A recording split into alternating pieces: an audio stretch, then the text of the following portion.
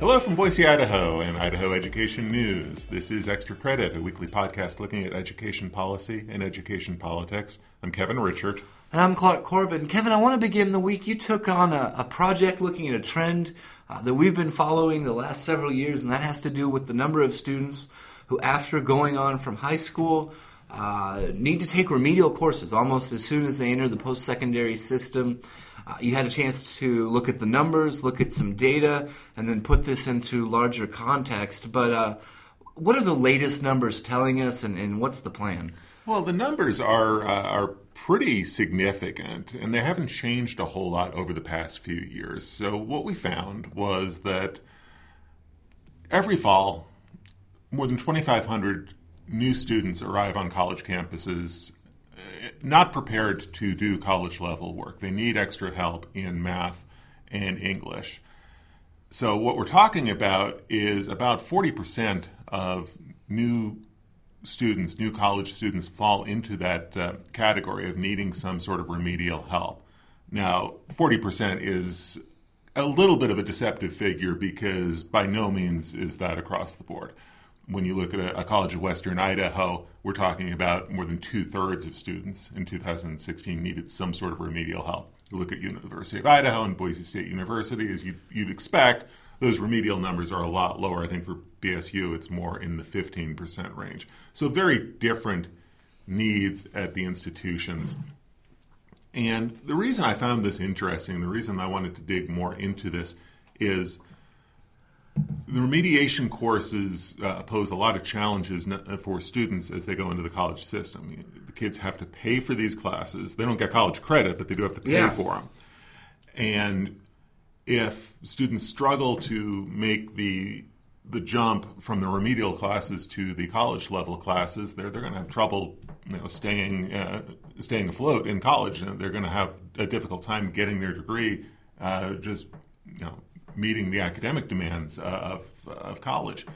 And there's also sort of a morale issue that folks talk about with this. If students are kind of mired, for lack of a better word, in remedial classes that are not earning them credits, it's easier for students to become discouraged and to wonder if college is really for them in the first place. So, especially when all that money is going out the door to pay for these courses, and you're not seeing yourself move ahead, accumulating more credits towards your graduation. Exactly, and that's a concern that college officials have. As I spoke to them, talking to them for this story, that's one of the recurring themes that the more students are forced to take remediation, the more difficult it is for them to make the transition academically and persevere through the process of getting a degree. So what I want to do, beyond looking at the numbers, because the numbers are fairly stagnant and fairly static, I wanted to look at what schools are doing to try to help students who are going into remediation.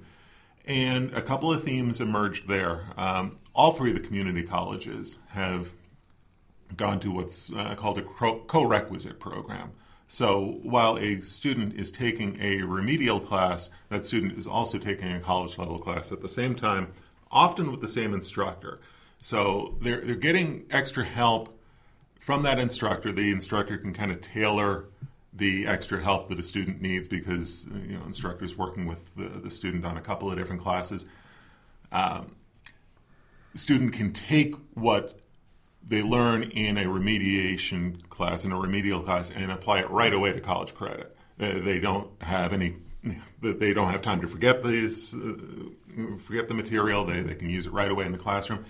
And also, when I talked to one of the officials at North Idaho College in Coeur d'Alene, he said, this kind of normalizes the process. It lets kids know that it's okay to need extra help. You're not alone here, and we're not we're connecting you with instructors, we're connecting you with other students. So that's what's going on at the campus level, the co-requisite programs, among other things. As I talk to the colleges, College of Southern Idaho in Twin Falls, they do co-requisite, but what they've also done is kind of changed the timetable for students who need remedial classes. They used to sometimes make students take remedial classes for multiple semesters. And they found that it was that wasn't working very well because of all the reasons that we talked about. So they've gotten away from that to try to get students working on their degrees at the same time that maybe they're getting remediation help. So that's what's happening in the short range and what's happening on the college campuses.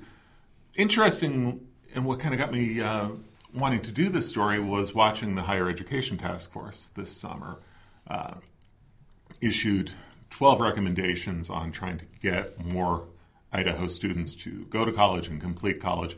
Really didn't address remediation directly. I think there's a real understanding, as I talked to Debbie Critchfield, a state board member, there's an understanding that you can't talk about remediation without starting to talk about retention. The two are joined at the hip, because if students succeed in remediation, they're more likely to stay in college. If they don't, if remediation doesn't work out for them, it's not very likely that they're going to stay in school and get a degree. So I think there's an understanding that this is an issue, and I think the task force is taking more of a long-term view of it. Let's do some programs in the K-12 system that'll help prepare students better and maybe get at the remediation problem somewhere down the road.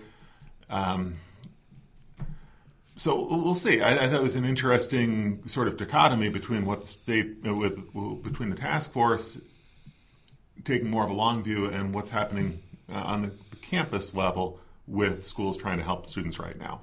Yeah, an interesting report. I'd encourage folks to head over to idahoednews.org, find out a little bit more about it, break down the numbers a little bit. You talk to some folks at the campus level about their plans, and so a lot to dig into if you want to head over there. I think right now, as of Friday, it's parked at the very top of our homepage, so real easy to find. But thanks for taking that one on, Kevin, and I know you'll continue to follow higher ed and post-secondary type completion issues real closely. Right, and it goes to some bigger project work that I'm trying to do here in the next few weeks, looking at post-secondary completion and some of the programs that the state is trying to do to address that. You worked, Clark, this week on a data dive that focused on something we've written about a lot since 2015, the career ladder. What you looked at is, okay, the money is going to these school districts, but there's no requirement that the districts use the career ladder and use it as a salary schedule and a plan to raise teacher pay. It's really up to districts to decide what to do. So what are districts doing? They're split, Kevin. That's the easy answer, and we'll get into some details here in a second. But I partnered up with our data and policy analyst, Randy Schrader. We went through some school district compliance reports, and we found a real even mix between school districts that are opting to pay their teachers on the old model, which is called the salary schedule, and in real simple terms, and it's more complicated than this, but in real simple terms, you can think of the salary schedule as this big grid that rewarded teachers with extra pay based on the amount of education that they attained and the number of years of service that they accumulated in the teaching profession. And so, really experience and education driven. Yeah. If you had a birthday or if you continued your education, you'd be looking at getting a pay increase the next year under the salary schedule. The career ladder, the legislature's salary law that you mentioned, was passed in 2015. That's a condensed version. There were a couple of things that went into the career ladder. They wanted to bump up beginning teacher salaries to help with the recruitment piece. But the rest of the career ladder is greatly condensed, and in simple terms, it rewards teachers for basically for their performance and for student achievement. There is some allocation in there for continuing your education, but it's basically performance and student achievement driven. And so that's how the money is calculated to go out to the school districts. Our analysis found that there were 55 school districts and charters that have moved and adopted the career ladder salary model, while 41 districts or charter schools continue to use the old salary schedule. And the reasons were varied. I talked to the human resources director, the finance director in the Idaho Falls School District, and she said, it's a major change to the way we pay for our schools. We took a year and we studied this with a committee of 16 different teachers, and we developed a recommendation to move to the career ladder. They felt that that was important because they felt it was important to tie the way the money is coming in to the way the money is going out. They said that that would be smoother in the long run and that there were fewer surprises. They also didn't want to incentivize things under the old salary schedule, knowing that the state will not pay for those at the same way going forward. So for Idaho Falls, it made sense. It was smoother. It's more predictable on the business and management side of things. But I talked to several teachers, and I talked to the Idaho Education Association, and they did say the career ladder has made progress in terms of bumping up those initial salaries, but they are concerned for your veteran teachers, your high-performing teachers, your teachers that have been in the classroom a long time or have those advanced degrees. They're worried that those kind of teachers are getting left behind. And so they favor the old salary schedule. They said that was predictable. They said you could really take charge of your own education and your own pay and be rewarded under that way. So I talked to Carrie Overall, the president of the IEA, and she said, yeah, we are making progress with the career ladder, but we're disappointed it doesn't do enough for our veteran teachers. And so for those reasons, many IEA members and the IEA itself favor the old salary schedule, and there are 41 some districts at least that we've identified that have that model. And I talked to another teacher in the Teton School District, and she's a Spanish teacher over there, and she said it's been a little confusing for teachers. The salary schedule was predictable. You could literally print it out and put it on your desk and basically know what you would be looking at the next year. She said it gets a little confusing under the career ladder. You may not know where you stand. You may not know if you've, how to advance up and down the career ladder. You may not know what your district is going to do from year to year. And so she favored the salary schedule as well. So it's kind of divided. And interesting, it seems like folks on either side of the decision are saying that they feel like they've gone with something they consider to be more predictable, whether it's the career ladder or the old salary schedule.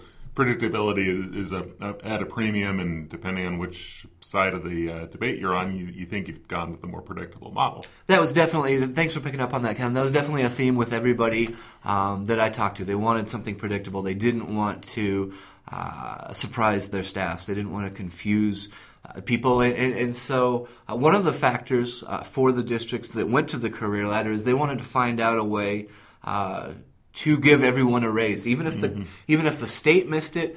Some of the districts, Idaho Falls in particular, Teton, another example, when they did transition from the salary schedule to the career ladder, they kind of grandfathered in some of those old steps and lanes year by year to try to make it so that everybody would get kind of an equitable raise going forward, and then they drop out those support levels each year further that they get into the transition so that it becomes more in line with the state plan. But yeah, predictability, ease of understanding, avoiding surprises, those were all factors that were important to everybody on each side of the issue that I talked to. And the reason this decision matters, whichever way a district or charter goes, it comes down to recruitment and retention of teachers, which is a big challenge across the board. We know that Idaho's dealing with a teacher shortage.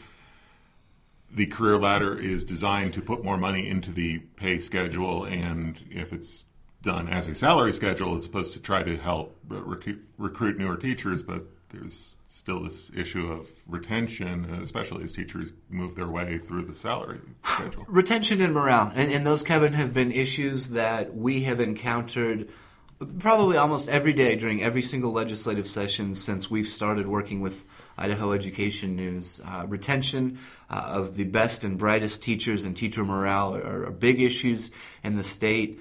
The career ladder law, absolutely, I want to be clear, it does allow districts to negotiate salaries independently at the local level every year. Districts do not have to adopt the career ladder absolutely themselves. Within their rights to do this. They're absolutely within debate about their rights to do this. But it touches on another big issue, and that's teacher pay. We are ramping up our overall spending for teacher pay through the career ladder. We expect another year of that when the legislature convenes in 2018. But we're talking about basically the philosophy that school districts use to pay out the largest part of the public school budget, which is some $1.7 billion almost. Salaries and benefits are the largest aspect of that budget. A lot of districts. And this comes down to the philosophy for how we spend that money and how we pay our teachers. So it is a big deal. And if you want to find out a little bit more about some people's specific experiences and what they're doing in a handful of districts, head over to Idaho Ed News, look for my report. And it's something we'll continue to follow this legislative session, and when we get into the budget setting process, we'll follow the plans for the career ladder, and then once the session gets in, we'll go back to the local level and take a look at how the money is getting to the staff at the local level. So we'll continue to follow it, but check that out on the website. Kevin, I want to go back and talk about a story that you covered. We're always looking at how our students are doing in academic outcomes. You had a chance to look at SAT scores this year, and you did something a little bit different. You compared Idaho's SAT scores to some of the other states that are also making the test widely available for all their students. What'd you look at, and what are the latest numbers saying? Yeah, when you look at the SAT scores and you try to draw comparisons between Idaho and other states, I mean, this is what the 538 folks will talk about, the good use of data and the bad use of data. It is very easy to use this data badly, and it's but there are ways to, I think, use it more effectively. State-to-state comparisons are really tough to do because states have very different philosophies about standardized tests, which test is the test of choice. That's almost a regional thing. I mean, there are some states where the ACT is much more prevalent, and some states where the SAT is more prevalent. So it's really difficult to draw a lot of comparisons, and it's really difficult to do a 50-state comparison, which I avoided doing in this story. I mention that Idaho's SAT scores, which are about a little bit above 1,000 on the 16-point scale, the 1,600 right? A perfect score is 1,600 points between math and verbal. Idaho students were just a little bit north of 1,000. Looking at those numbers regionally compared to our neighboring states, they're lower. But you also have to look at the size of the sample. Mm-hmm. You look at a state like Utah where the ACT is prevalent and the SAT is really only taken by a small sample of students, like 3% of high school students in their class of 17 took the SAT. Well, think that through. Those 3% of students are likely high achievers. They're likely college-bound. And not just college-bound, they may be likely to be looking at some pretty prestigious schools around the country. So it is the cream of the crop in Utah. So their SAT scores are through the roof. And they should be if that's going to be your sample. Whereas Idaho, you've got 93% of students in the class of 2017 took the SAT. How come? Well, for a lot of students, it's free. Yeah. Students in Idaho are required to take a college entrance exam in order to graduate high school, and the state makes the SAT available free of charge. Kids can take it during the school day every April. So naturally, you've got a lot of students gravitating towards the SAT. So you've got 93% of Idaho students taking the SAT versus 3% just to the south of us in Utah. And the state pays about $1 million a year to offer that. Right, this isn't cheap. I mean, this is a fairly sizable investment that the state is making to try to get more kids to take the SAT and maybe apply for college. But when you do that, your test scores are going to be very different because your sample is going to include those high achievers who are definitely college-bound. It's going to include some kids who are maybe more in the middle, who are, they may be going to college, they may be trying to decide on their plans.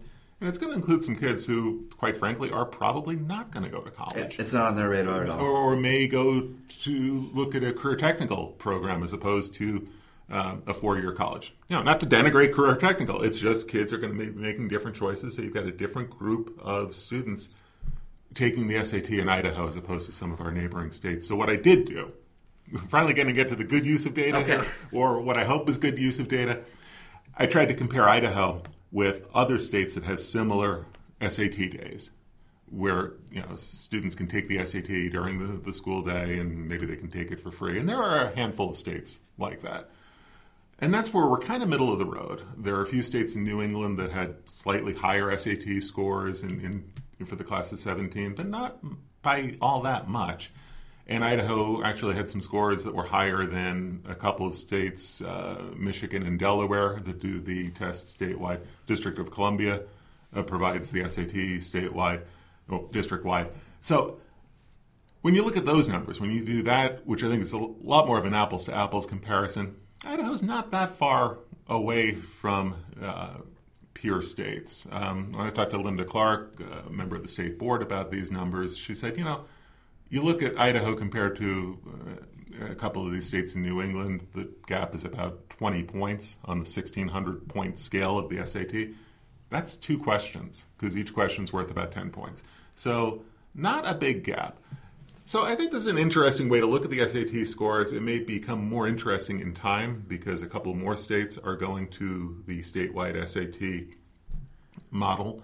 So next year, we'll be able to add Colorado and Illinois to the mix of states that we can compare Idaho with. So I think roundabout way of saying that this is complicated. It's easy to extrapolate badly about the data. I hope we have tried to extrapolate something useful out of the data. But again, and it kind of goes back to what we were talking about in the segment about remediation. The state's trying a lot of different approaches to try to get more kids to go to college, stay in college, complete college. That's why you've got this $1 million investment in SAT Day.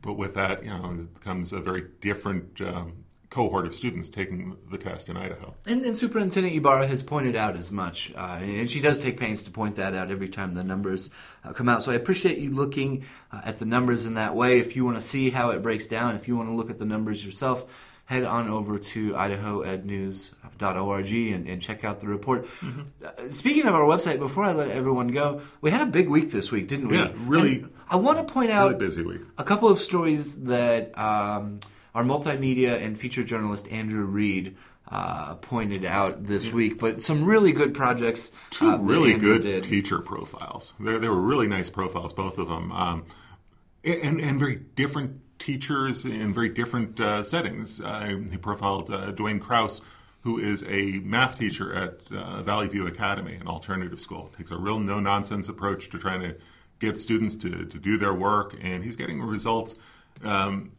by kind of laying down the law, telling kids, you miss an assignment, you're not going to pass my class. He said he's probably the hardest teacher that a lot of these kids have ever had. Right. And it seems like they're embracing the challenge. Right. It's a cool it's story. It's a very interesting story. I mean, it's a very interesting, hardline approach that he's taking, and he's getting results with it.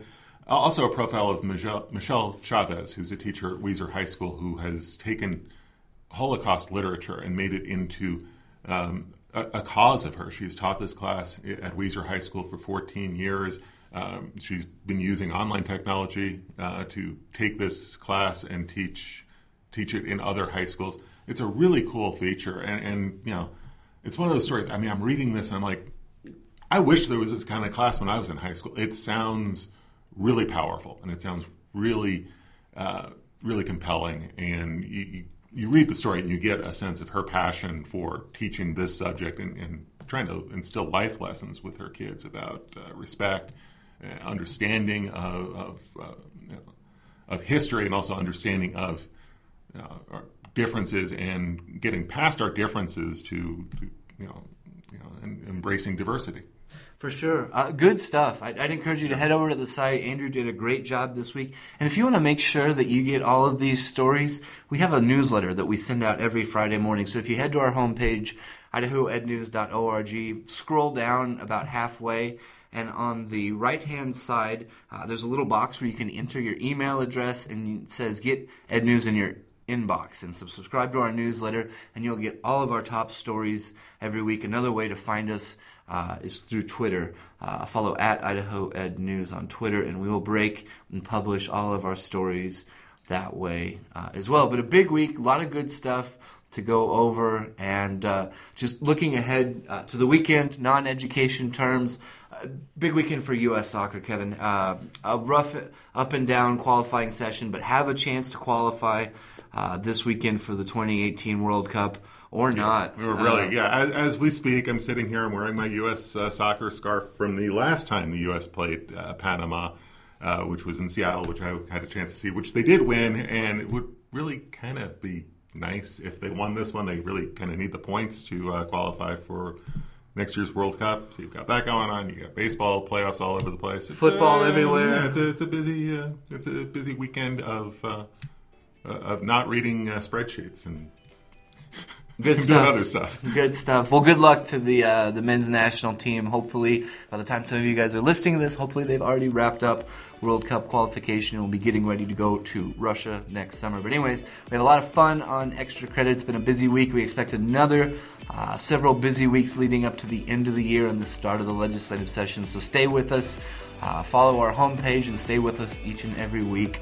On Fridays, we publish a new extra episode of Extra Credit. Thanks so much for listening. I'm Clark. I'm Kevin. Have a good week.